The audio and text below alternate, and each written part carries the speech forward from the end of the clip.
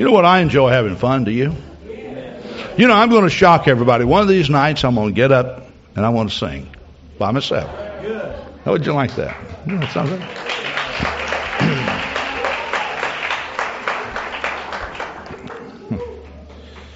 Brother Andrew, I'm telling you.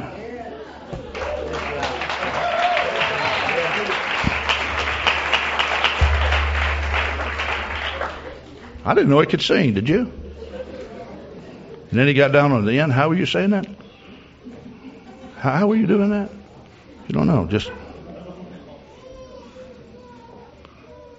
you know, there's certain sounds I hear on these tapes. Some of these people, the way they, I don't know, the way they, evidently my tongue is just not real soft and pliable. I just have problems with words even.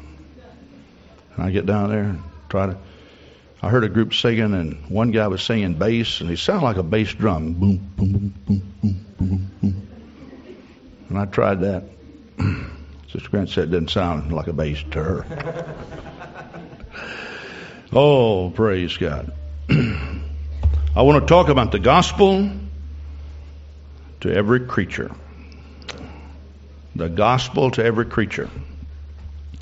And I want to start by reading Matthew 20, verse 16. You may stand.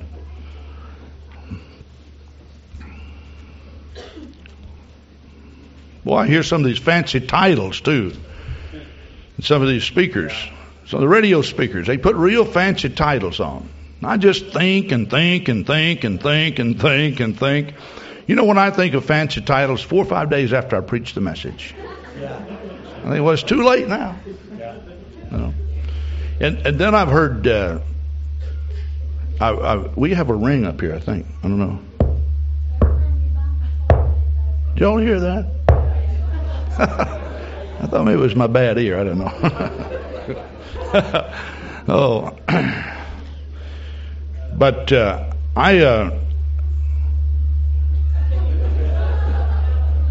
now Sonny's doing that on purpose.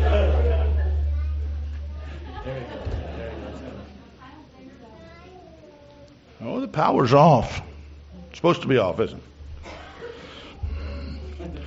I heard a preacher preach a message one time, and he entitled 7 Ducks on a Muddy River. And it was about naming ducking 7 times in a river. And then I was so intrigued because one preacher stood up and said, I'm going to preach from the Sears and Roebuck catalog. And you know, he brought it to church and opened it up.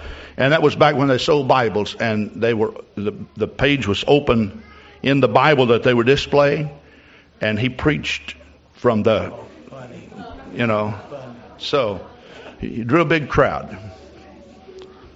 But I just can't come up with those unique things, so I'm just going to have to preach from the Bible and give this a very simple message, simple topic. So from Matthew 20, verse 16. So the last shall be first, and the first last. For many be called, but few chosen. And then from the 22nd chapter, we read verse 14. The 22nd chapter, verse 14. And this is a conclusion statement to a parable concerning the wedding feast. For many are called, but few are chosen. And you may be seated, and then I'm going to turn to Mark 16. And I want to read from verse 15. And this is the great commandment, or the great commission. And he said unto them, Go ye into all the world, and preach the gospel to every creature.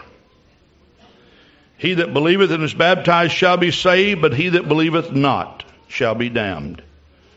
And these signs shall follow them that believe. In my name shall they cast out devils. They shall speak with new tongues. They shall take up serpents, and if they drink any deadly thing, it shall not hurt them. They shall lay hands on the sick, and they shall recover. So then after the Lord had spoken unto them, he was received up into heaven, and sat on the right hand of God. And they went forth and preached everywhere, You notice how many times this word every appears. Preach the gospel to every creature. They went forth and preached everywhere, the Lord working with them and confirming the word with signs following. Amen. Now, what I see that's so unique, I say so unique, what I see that verse 20 that is important for us to consider is that, you know, the Lord wants to confirm the word. And the confirmation of the word came not so much in assembly halls like this, but when they were out witnessing and preaching and teaching. We just had our Sunday school seminar, and Brother Cornwell, who is a personal friend of mine and just a great soul winner, talked about home Bible studies. And the reason why that a lot of churches do not grow is because if there is nothing preached, there is nothing to be confirmed. So if you know, the Bible says concerning Jesus that he went about doing good. Now there is a difference in going about and going about doing good. And I think the real curse of Christianity today, the curse that's been placed upon Christianity today is that people are just running themselves crazy doing nothing. I'm talking about things that don't really matter that much. And there's some real strong warnings in the Scripture. It talks about the cares of this life. And every now and then, I just sit down and I say, the cares of this life. You know, they can just eat you up. They really can. And the cares of this life, I define this in Christian stewardship as the things that perhaps you should care about, but maybe you care too much. And how do you know when you care too much? When they take priority over more important things. That tells me that you care too much about them.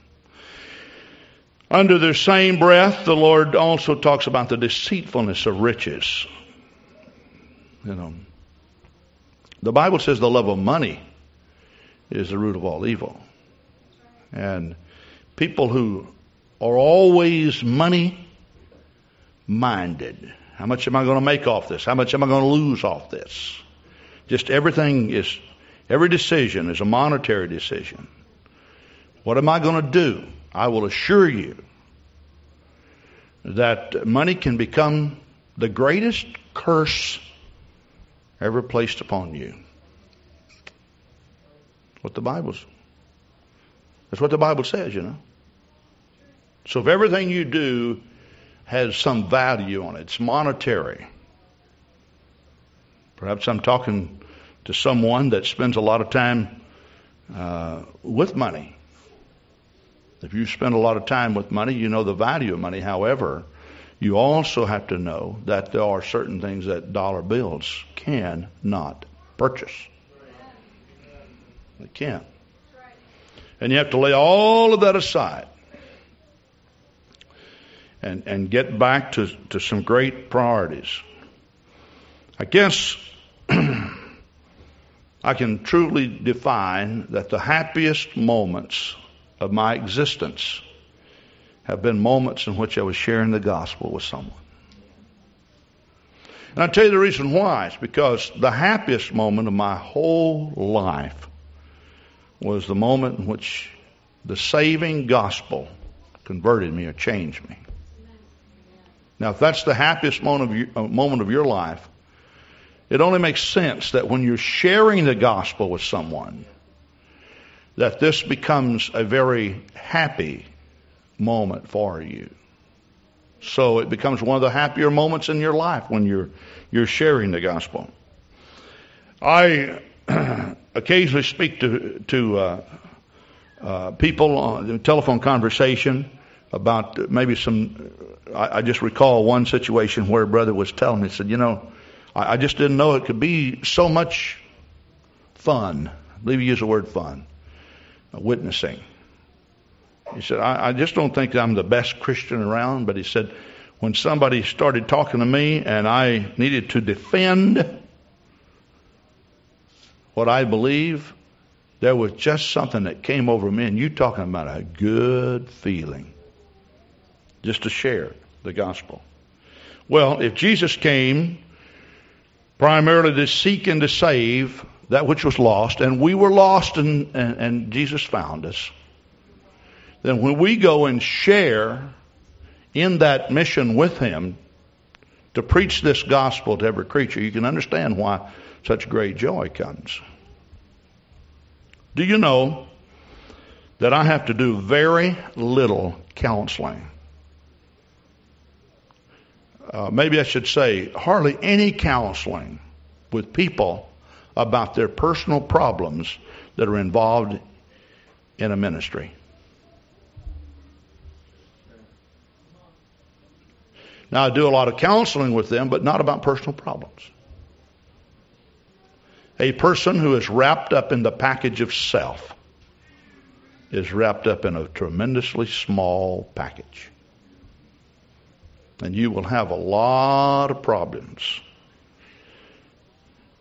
Now, all people are called of God to be saved. Many are called, but few are chosen. Now, all are called of God. Now, not all will listen. Now, we know that when Jesus Christ came, John 3:16, he came so that people would not have to perish. And I made mention this morning about hell, and when I did, I thought the baby boomers don't like to hear this. And when Sister Armenti got up here and says, you know, how many of you like to go to hell? Just, you know. Did it startle you like it did me? I thought, did she say the right thing?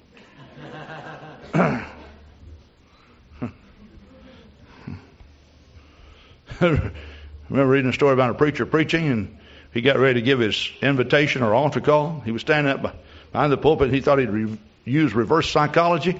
He said, everybody in the building that would like to go to hell, please stand. Nobody stood.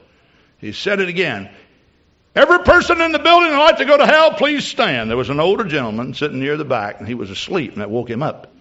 And all he heard was, please stand. So when he stood, everybody turned around and looked at him. He says, I don't really know what we're voting on, but preacher, only you and I want to do it.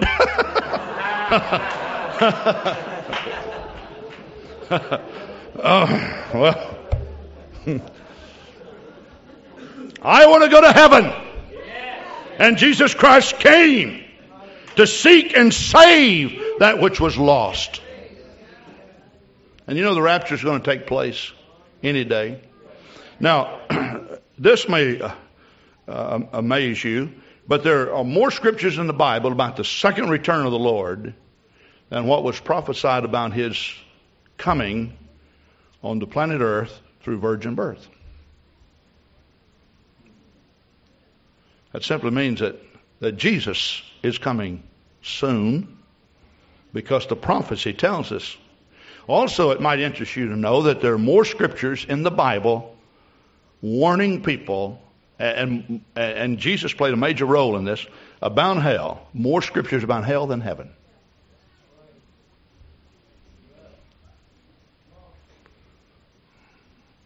And I don't even like to think. I think if we could just kind of pull back the curtain and we could look into eternity, that every person here would be so affected emotionally. I doubt there'd be one person who would go to work tomorrow. Most of you will want to take off for a while and reevaluate your walk with God. One man was praying, and was praying about his neighbor, and he said, Lord, show my neighbor the flames of hell. And as he prayed about this, the Lord talked with him back and said, look, I'm going to show him my love. I want you to see the flames of hell. And he didn't fully understand it until he began to search the scripture about the mandate that is in the scripture concerning preaching the gospel to every creature. Now, Jesus is not willing that any should perish, according to 2 Peter 3. If you have your Bibles, just turn there with me.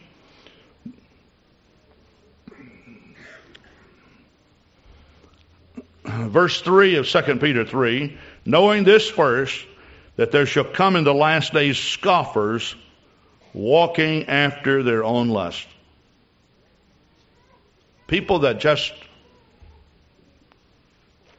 care nothing, make fun of. It's amazing to me that if you really get on fire today, even in the Christian world, if you're really on fire, you're considered to be a cult.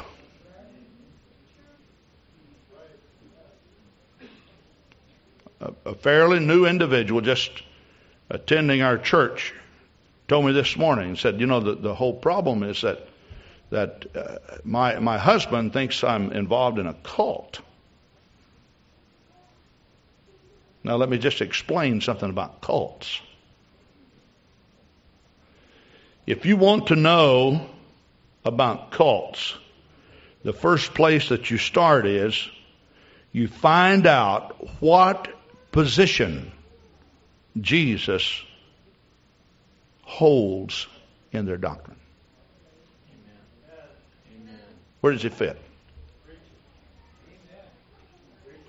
The further out on the periphery from the center, the further out that Jesus is, the greater the chances are of it being a cult. The closer to the center that Jesus is, the greater the possibilities are of it being pure religion according to Scripture. Now, I don't know of any expert on cults that would disagree with that. What position does Jesus play? Now, you look at all the cults that have sprung up, and the truth of the matter is, usually it's built around some man or some strange doctrine or something weird, and Jesus is usually not even mentioned. It's way out there someplace. The Jimmy Jones thing and all of this, it's. But we are to love the Lord with all of our heart, our mind, our soul, our strength, with everything we have. And if you can do that, you can be locked in on pure Christianity. And I might just add this. We believe, according to the Scripture, that Jesus Christ was the mighty God who came and visited the planet Earth through flesh or through His Son. That Jehovah God visited the planet Earth. They shall call His name Emmanuel, which being interpreted is God with us. And when you put Jesus Christ smack dab in the middle, you don't have to worry about being a cult. Now, the thing about it is, you should never worry about what people are saying about you. You should worry about what you're doing. And I use the word worry. Make sure that you're involved in truth. Make sure you're involved in what is right. And there are all kinds of people, scoffers. They're out there. And they like to make fun. They like to make light of what we're doing. But the Scripture says they're walking after their own lust. In verse 4, they're saying, where is the promise of His coming? For since the fathers fell asleep, all things continue as they were from the beginning of the creation. I even had one minister open the National Geographic book, magazine. And he said, see, look right here.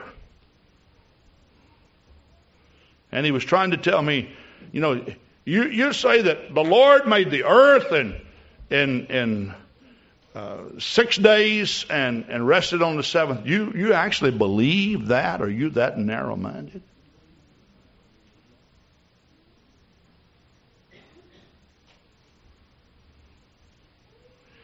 Yes. You know something else? See this little baby in this mother's arm? God made that baby in 9 months. And even doctors today say, what a miracle.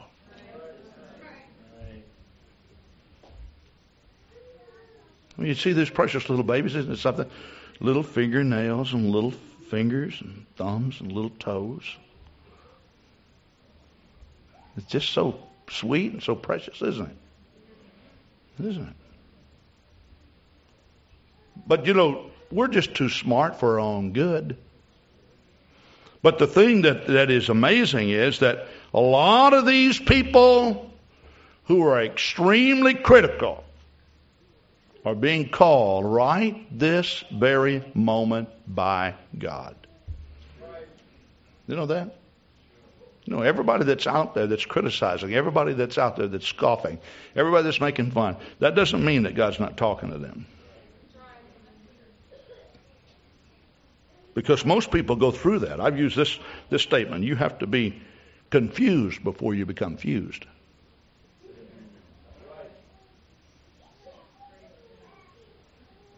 And by confused, we simply mean there has to be a broken link somehow with what you have before you can be actually fused into God. Now, the Bible goes on to say that for they willingly are ignorant of that by the word of God the heavens were of old, and the earth standing out of the water and in the water, whereby the world that then was, being overflowed with water, perished. Now the Bible says they're willingly ignorant.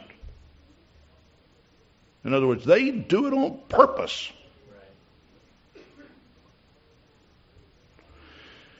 But the heavens and the earth, which are now by the same word, are kept in store. You know what's keeping the whole heavens and the earth intact? The Bible says what?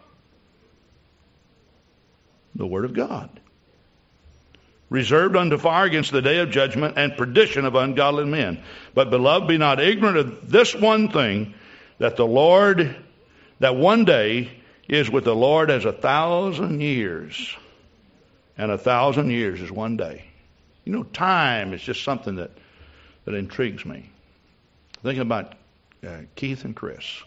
1977. They were married. Now, I have always considered him to be just a kid. He's not a kid anymore. 19 years ago.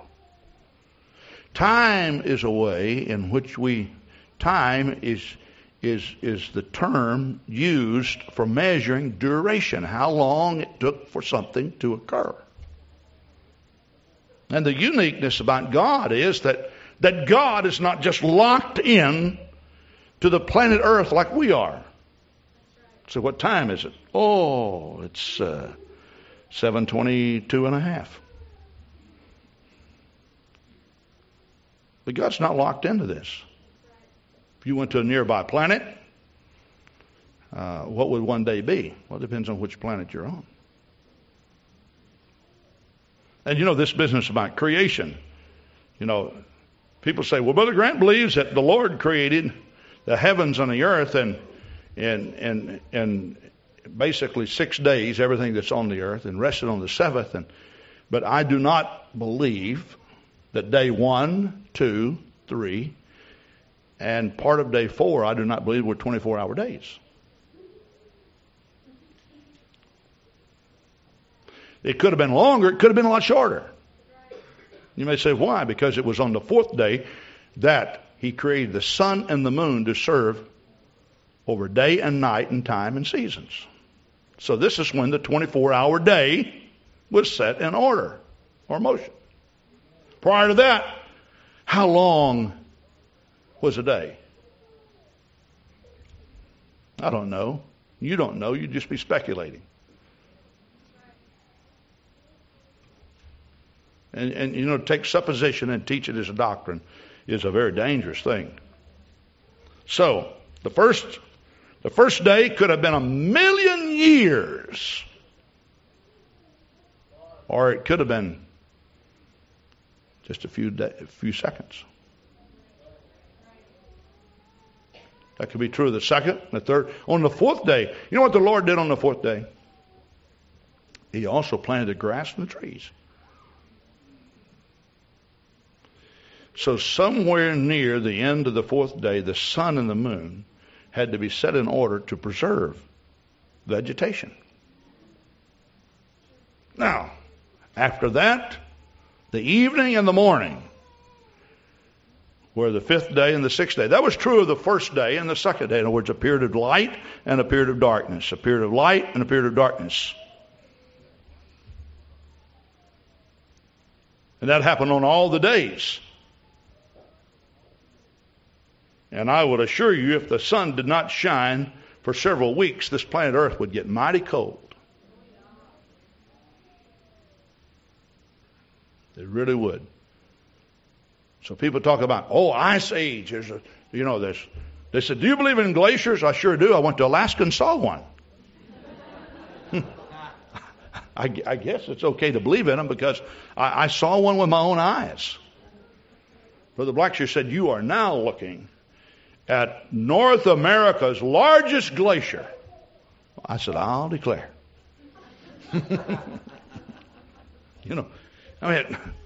I didn't know how big it was, but it just went for miles up in this big valley. He said it's melting all the time, but it's freezing too. Freezes at night and melts in the day. So they say great big glaciers came across Wisconsin and scooped out big areas, and now we have all of these lakes and everything. Do you believe that?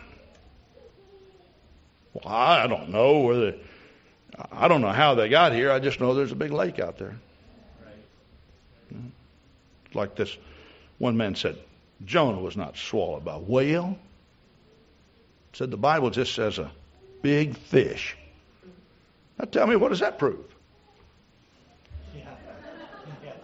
Okay, all right. He's swallowed by a big fish. He said, the original language says a big fish. I can't figure out anybody so interested in the Bible that they would get in it to prove that Jonah was not swallowed by a whale. It's a big fish. I said, well, that's a whale of a fish to me.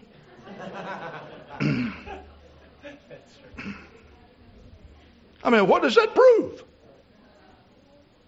And you see, that's what people are going this way and that way, doing everything they possibly can to disprove and discredit God, but it doesn't change the situation one bit.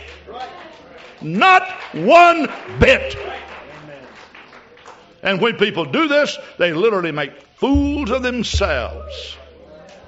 And you've heard me make this statement, it's Freedom from Religion Foundation. Atheism. Spend all your time fighting something that you don't even believe exists. Now, are you talking about dumb?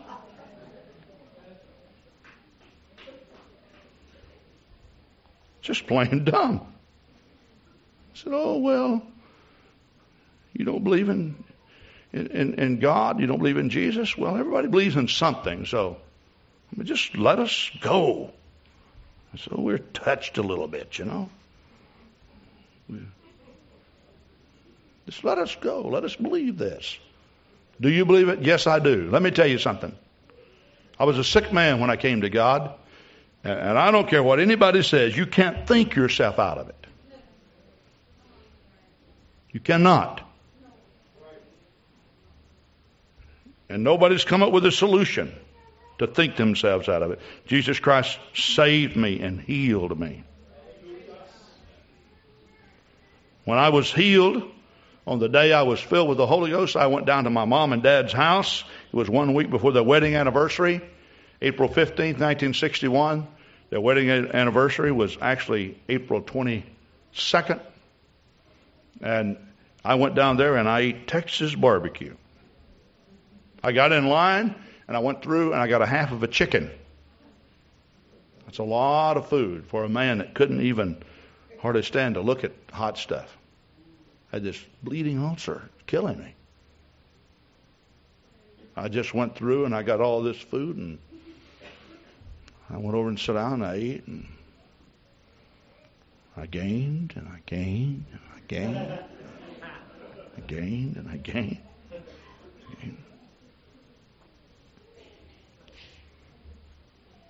You're talking about God being good to me. God has been good to me. Now notice what the Scripture says, though. The Lord is not slack concerning His promise, as some men count slackness, but is long-suffering to usward, not willing that any should perish, but that all should come to repentance. Did you know that God's going to do everything He possibly can do to save you if you're here and you're not saved? Did you know that? But did you know something else? Every person you witness to, He's going to do everything He can to save that person. Now, sometimes we think it has to be done now. You know, like the lady praying for patience. You heard that, though, didn't you?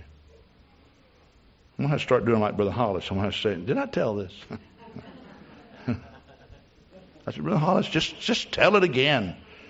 I've told things so many times. I've even had people come up to me and say, you didn't tell that quite the way you told that. First time, well, if I change anything, I did not do it intentionally. But at any rate, what in the world was I telling? I forgot this morning what I was saying. Oh, praying for patience. Okay, I figured the ladies would tell me. She said, Lord, I want patience. And I want them right now.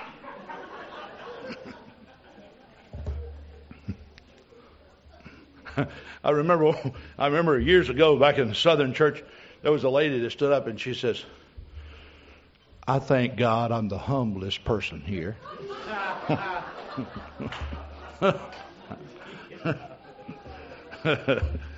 Oh my. Well, but the person, listen to me, the person that you're witnessing to, you've got to understand, God wants to save that person much more than you want to see that person saved.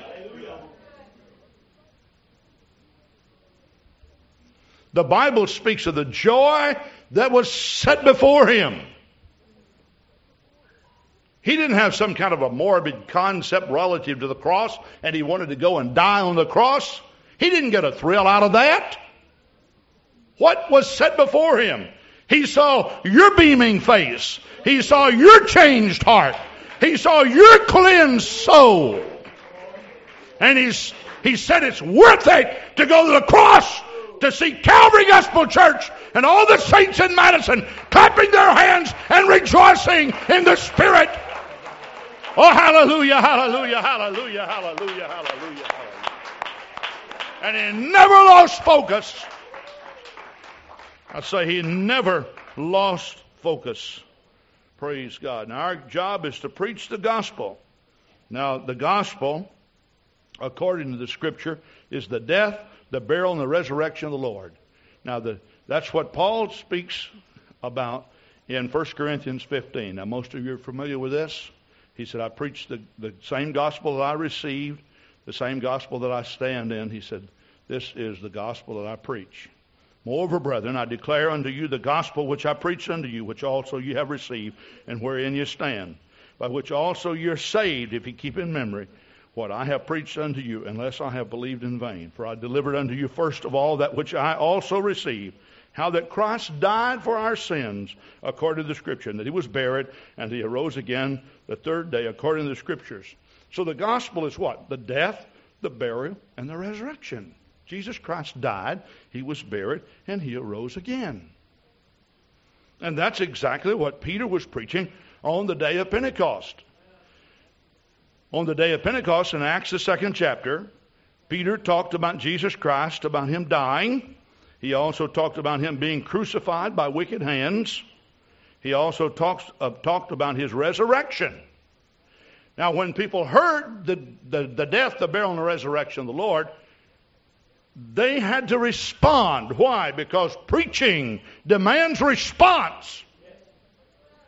Because when you preach the Word of God, which is the Logos, there is the unseen Spirit of God, which is the Rhema of God, that goes forth with it, gets down inside of your heart, gets down inside of your soul, and demands a response.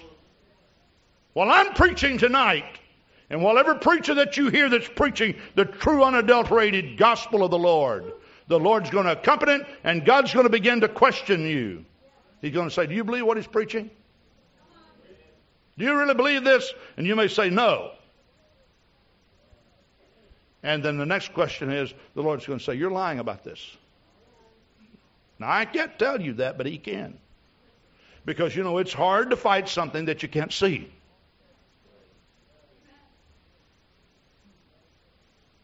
This is the reason why I say, why does it doesn't make sense to fight God, does it? Does it make sense to get mad at God? Every now and then I'll get a telephone call and somebody will say, Brother Grant, who said this? I said, I'm not going to tell you. But I will say this, it doesn't make sense to get bitter against somebody that you don't even know who it is.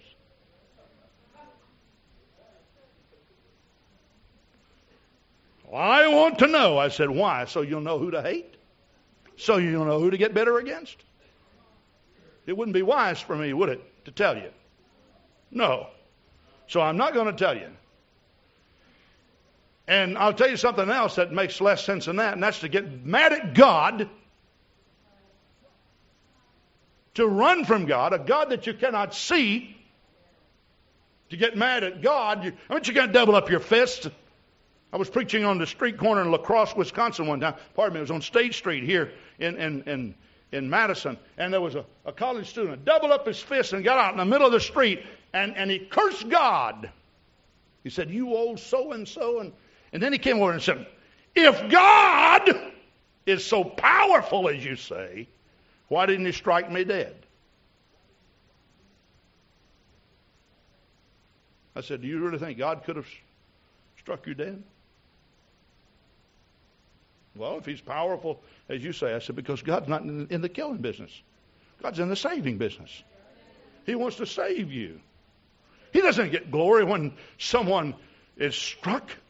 He doesn't get glory when someone goes to hell. He doesn't get glory when someone's lost. He came to save you. And the Holy Ghost begins to question you. And you'll ask yourself 1,000 questions while the preacher's preaching. And you run these things by you in your mind. Is this for real? Is that for real? And God begins to question you. Sometimes you think it's just your own self. In other words, have you ever preached and somehow the preacher made you feel like a hypocrite? And when you analyze it, he never called your name, did he? He never even looked you in the eye, did he? Have you ever preached and it seems like every question you had was answered to the Word? What's happening? That the voice of God that's been speaking to you since infancy, see, the grace of God that worketh salvation hath appeared unto all men. I'm a firm believer that Jesus Christ talks to these little infants. I believe that. And I believe that when they're growing up, Jesus talks to them. And I believe that when they get older, Jesus talks to them. Now, they may not understand that it's God, but it's God. And this is the reason why that I say that truth has an advantage over everything in the world.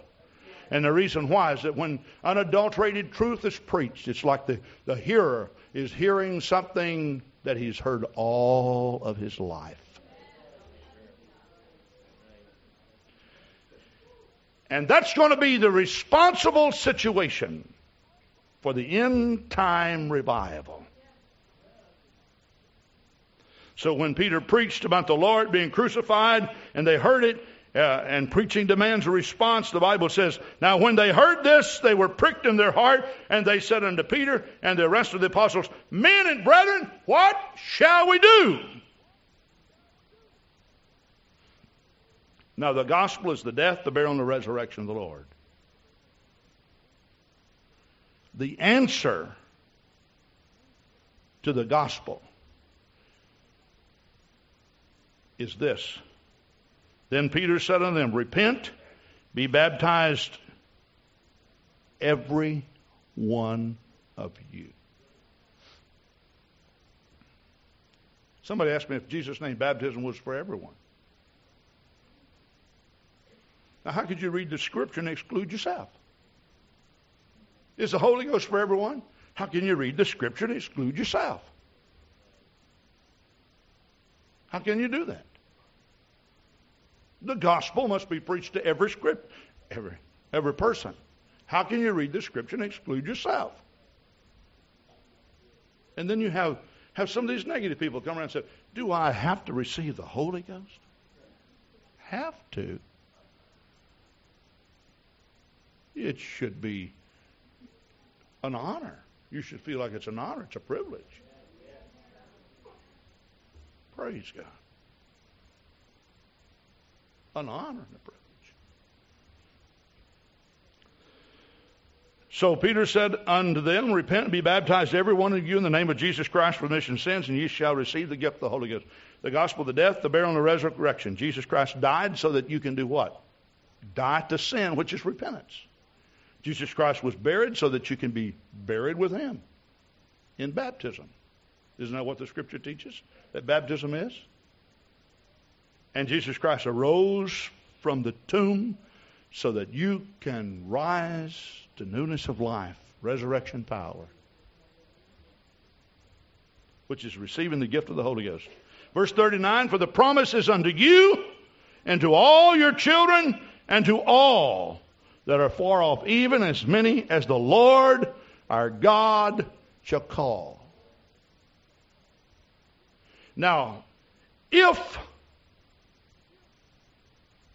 grace, which is the divine leading of the heart, it also means unmerited favor. But in the book of Titus, it's talking about the divine leading of the heart. The grace of God that worketh salvation hath appeared unto all men. That simply means that every man is going to be called of God. And if he's called of God, this promise of the Holy Ghost, this promise of Jesus' name baptism, and this promise of repentance is to that person. I don't know how you can get around it. And then, of course, in verse 40, and with many other words did he testify and exhort, saying, save yourselves from this untoward generation. Then they that gladly received his word were baptized, and the same day there were added unto them about 3,000 souls. You know, we are experiencing one of the greatest outpourings of the Holy Ghost that we have ever seen on this planet Earth. In Joel, the 2nd chapter, in verse 25, I will restore to you the years that the locust have eaten, the cankerworm, and the caterpillar, and the palmer worm, my great army, which I sent among you. Now God's going to, the years, what we call the dry years, the lean years of the dark age, and prior to the Reformation and such. In the last days, the Lord said, I'm going to take all of those years and make them up for an end-time outpouring.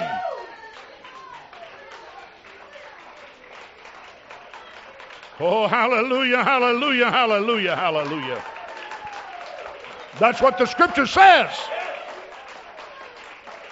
Now listen what it says. And it shall come to pass afterwards that I will pour out of my Spirit upon all flesh. Now, just because the Lord has poured out His Spirit upon all flesh doesn't mean that all flesh receives that Spirit. But it means it's available. You know, the Holy Ghost is all over this place right now. Praise God. It's all over this place right now. You don't have to pray for something from heaven to come down. Heaven is here. The Holy Ghost is here. Jesus Christ walks our aisles tonight. He sits in the pew with you. He talks to you personally right here tonight in the house of God.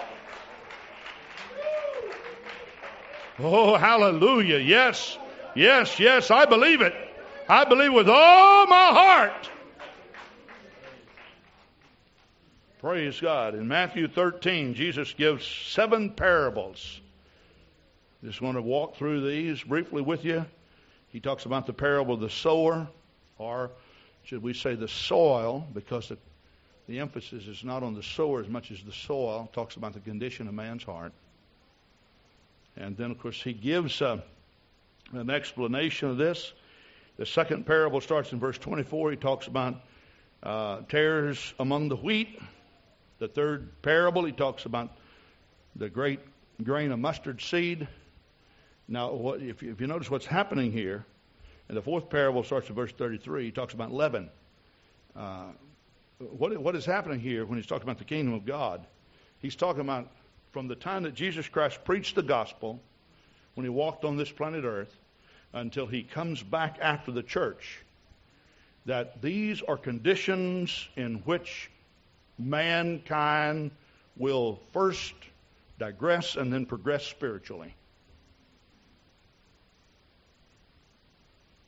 So we find that first the seed was sown.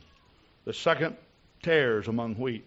And did you know that before the apostles died, before they gave their life, as much as I appreciate what people are doing for the Lord, and some are preaching what I consider partial truth, and I don't want to be judgmental, but you have to understand the importance of preaching truth, because some people can get and dogmatic that they'll never admit that there's more for them.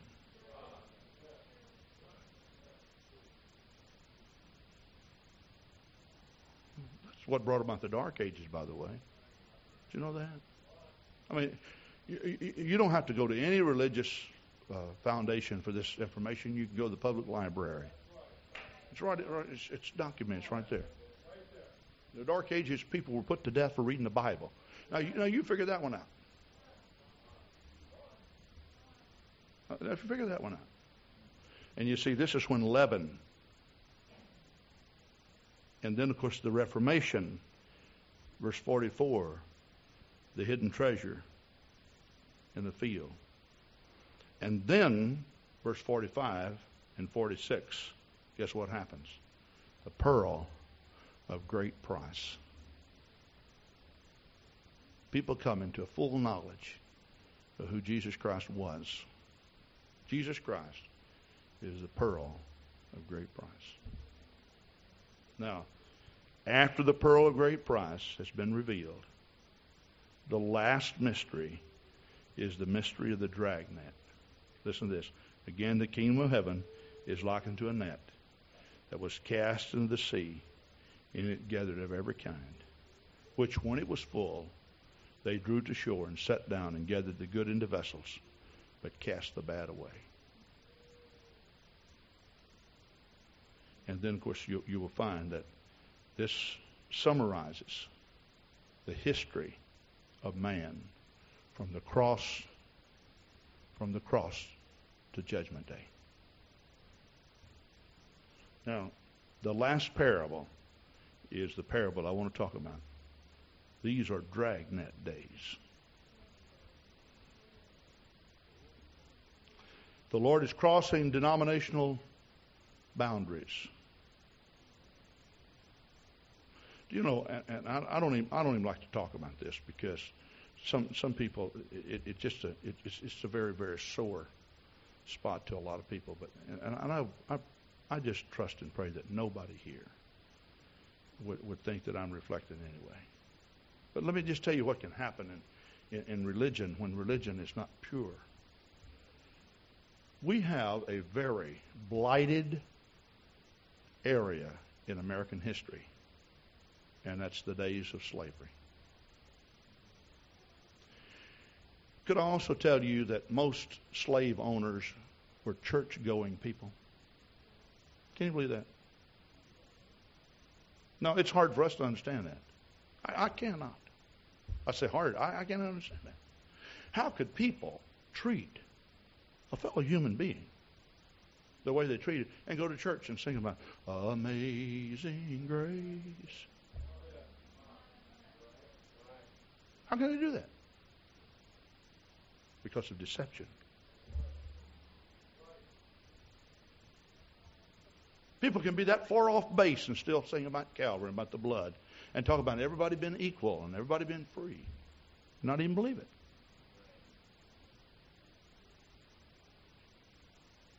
It's just deception first class. Now, I have never understood that. I was talking to Sister Armenti one time. She was asking me a question. I said, Armenti, I just want to tell you this. I remember a lady from down the street that came and worked with us one time. I had actually borrowed their neighbor's mule. They used to plow the fields. She came up there. She was a black lady. And when it came time for lunch, my mother said, we're going in to eat lunch. She wouldn't go in the house and eat. She said, oh, no. I've never eaten in a white person's home. My mother said, but you can't do this. She said, oh, I wouldn't dare go in there. My mother said, if you don't eat at my table, we don't eat at all.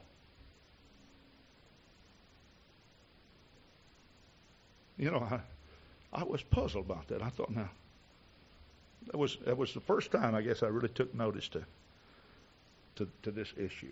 I thought, man, I can't believe this. All these people singing about Calvary, and the churches are full, big steeples, and segregated. I never even thought of that till then.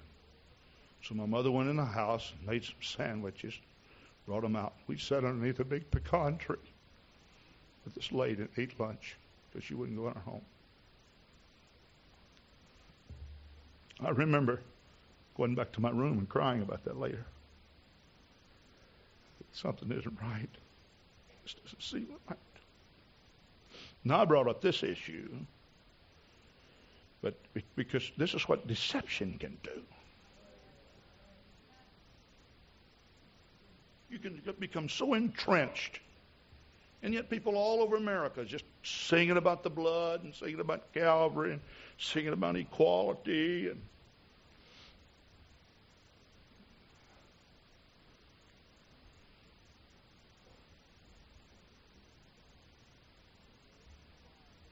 and the greatest revival taking place in the world today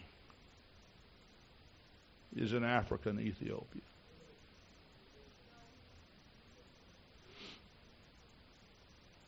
And I'll tell you one thing. It's not because the Lord is favoring those black people there because of the cruelty imposed upon them. It's not because that He's denying Americans today. I'm talking about Caucasians. No. What's the secret? It's when people meet the condition that makes a difference who you are. You know, I just got a hold of a couple of reports that I must share with you. Brother Billy Cole this past week was in Houston, Texas. A week before last now. In Houston, Texas. They had a citywide crusade. 8,000 people attended. One night's time, 1,100 people received the Holy Ghost. Can you believe that?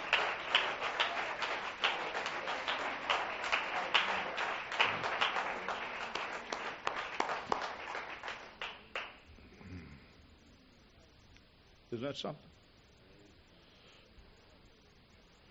So I thought I'd do a little checking. Billy Cole's been in a lot of cities this year with crusades.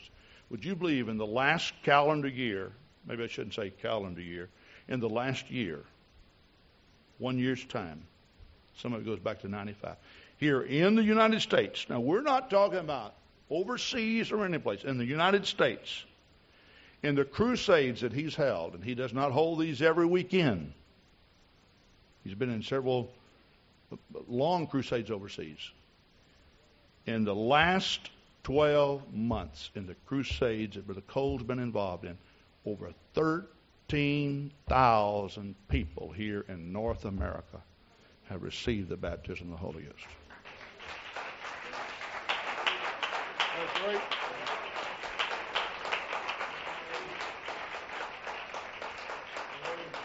Of course, this past February, and I was invited to go, but because of my physical condition, I was not able to participate. But in Ethiopia, 500,000 plus people gathered in this outdoor arena. And in one night's time, 78,000 people received the baptism of the Holy Ghost. Now, somebody asked the question, how do they know? They don't do the counting until they go back home. They baptize them when they go back home. And they have the names and addresses of every person. Every one of those 78,000 people. There never has been a time, not even in the days of the Bible, in which 78,000 people received the Holy Ghost in one service. Do you think that Jesus Christ is getting this church ready? Do you believe that Jesus Christ is wanting to save people? Do you believe that Jesus Christ is passing across denominational boundaries, and he's going into countries and even in some communist bloc nations and places where we never thought that he would go? It's a miracle that we have missionaries in Russia. A miracle. But we have them there. And hundreds and thousands of people are receiving the baptism of the Holy Ghost in Russia this very hour. Praise God.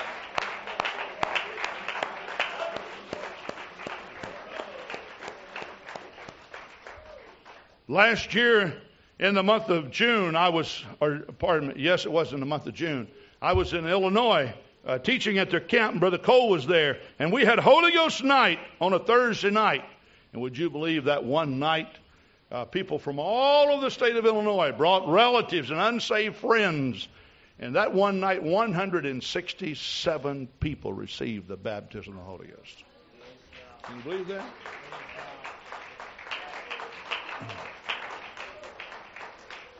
I watched all of that. I prayed with these people. I helped count these people. I said, I cannot believe this. When Brother Cole gave the invitation, just people by the scores came up. And all of a sudden, he gave them instructions, and we started praying, and the Spirit of the Lord started falling. 167 people received the baptism of the Holy Ghost in that one service. So when we had our camp service last year with Brother Billy Cole and Brother Cunningham, I said, we want to have a Holy Ghost rally, which we did on Friday night. Now, I'm not for sure how many children received the Holy Ghost that week, or how many people received the Holy Ghost that week in our services, but I do know this, that we closed Friday night service with 230 people receiving the baptism of the Holy Ghost in Shawano, Wisconsin.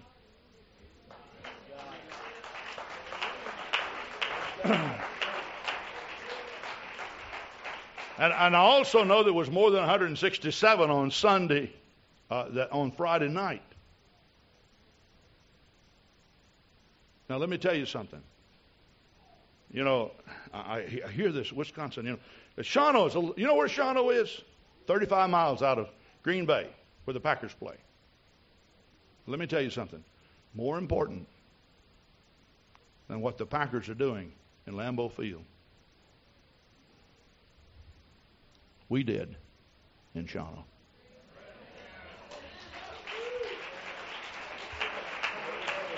I'm telling you.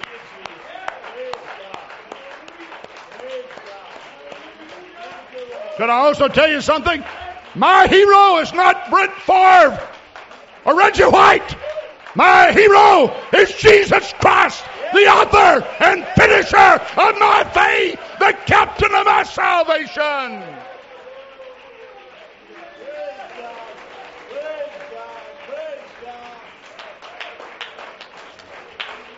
Oh, hallelujah, hallelujah, hallelujah. Hallelujah, hallelujah, hallelujah. Hallelujah, hallelujah, hallelujah, hallelujah, hallelujah. Oh, blessed be the name of the Lord. Blessed be the name of the Lord. Blessed be the name of the Lord. Blessed be the name of the Lord. Blessed be the name of the Lord. Oh, hallelujah, hallelujah, hallelujah.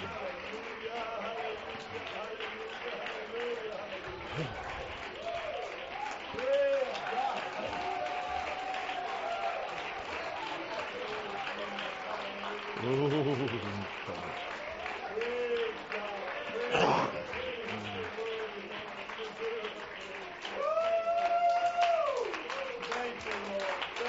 Oh, hallelujah.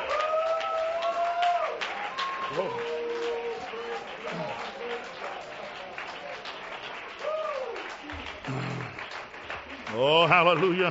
Hallelujah, hallelujah, hallelujah, hallelujah. And everyone stand, please, in Revelation 5, verse 9. They sung a new song, saying, Thou art worthy to take the book and to open the seals thereof. For thou wast slain and hast redeemed us to God by thy blood out of every kindred and tongue and people and nation. I want you to repeat with me, okay? All right? And they sung a new song, saying, Thou art worthy to take the book and to open the seals thereof. For thou wast slain. And thou hast redeemed us to God by thy blood out of every kindred. Don't you love this? Let's say it again. Out of every kindred and tongue. Let's say it again. And tongue. And people. And nation.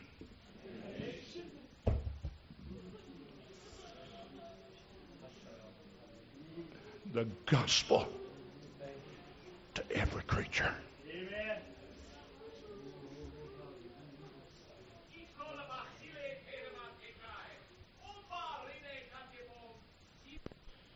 Oh God, I love you, Jesus. I love you, Jesus. I love you, Jesus. Oh God.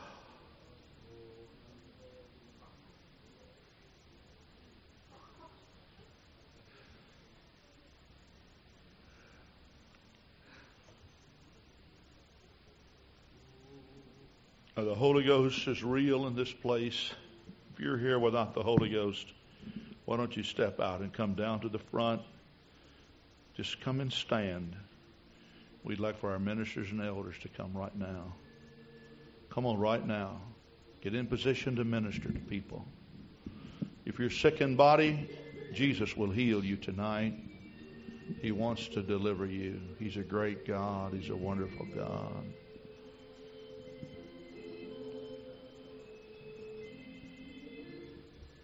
Oh. Oh, God. Come on. Come on right now. Come on and give your heart to the Lord. Oh, God. All of these children who are coming. If you're a guest of ours, come on right now. The Lord wants to fill you with the Holy Ghost. He wants you to be one of those around the throne. Brother Eckenrod, you might want to take some oil too. I don't know if anybody needs prayer. Anybody needs prayer, come and just stand. We will anoint you with oil right now.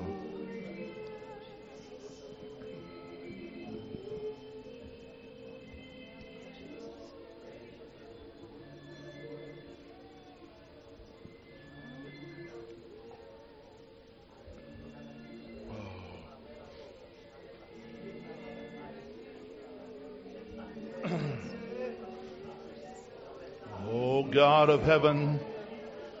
That's it. Come on right now. Come on, give your heart to the Lord.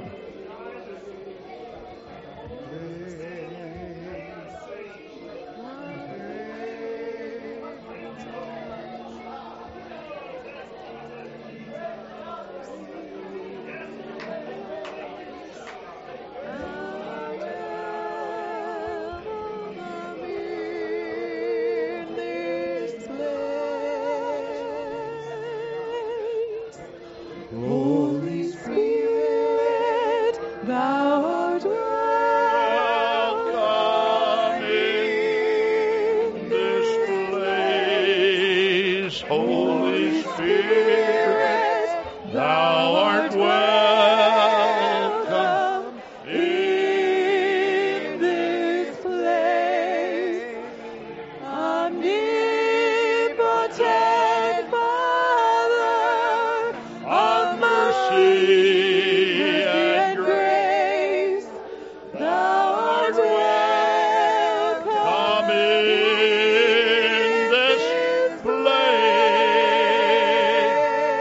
Jesus can fill you with the Holy Ghost right now.